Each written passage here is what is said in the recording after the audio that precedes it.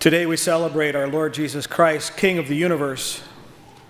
This would mean very little if we believed Jesus was King of the universe, but did not make him Lord of our lives. All this is empty if we do not personally accept Jesus and if we do not accept his way of being king.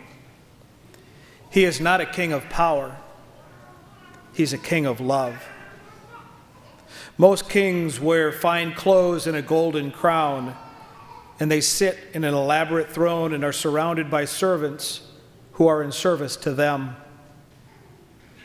Jesus, after being stripped of his clothes, wears a crown of thorns.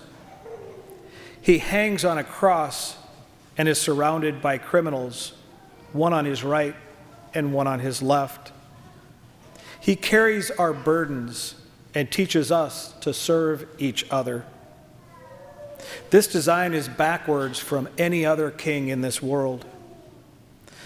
So why does this kingdom look so out of sorts?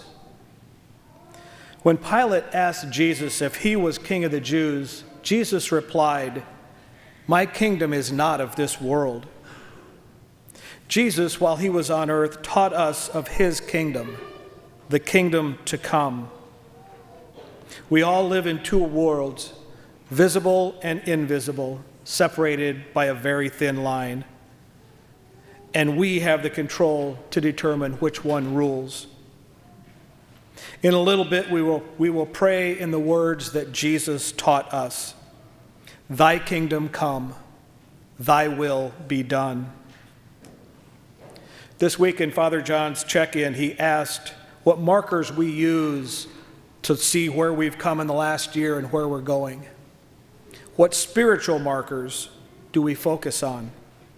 Are we holier, more patient, more kind, more forgiving, or more generous than last year? Do we focus our plans for next year on thy kingdom or my kingdom? Jesus' kingdom is not one of power and status, but rather of love and service to others. Jesus invites us to participate in this kingship through baptism. He replenishes our gifts through confirmation.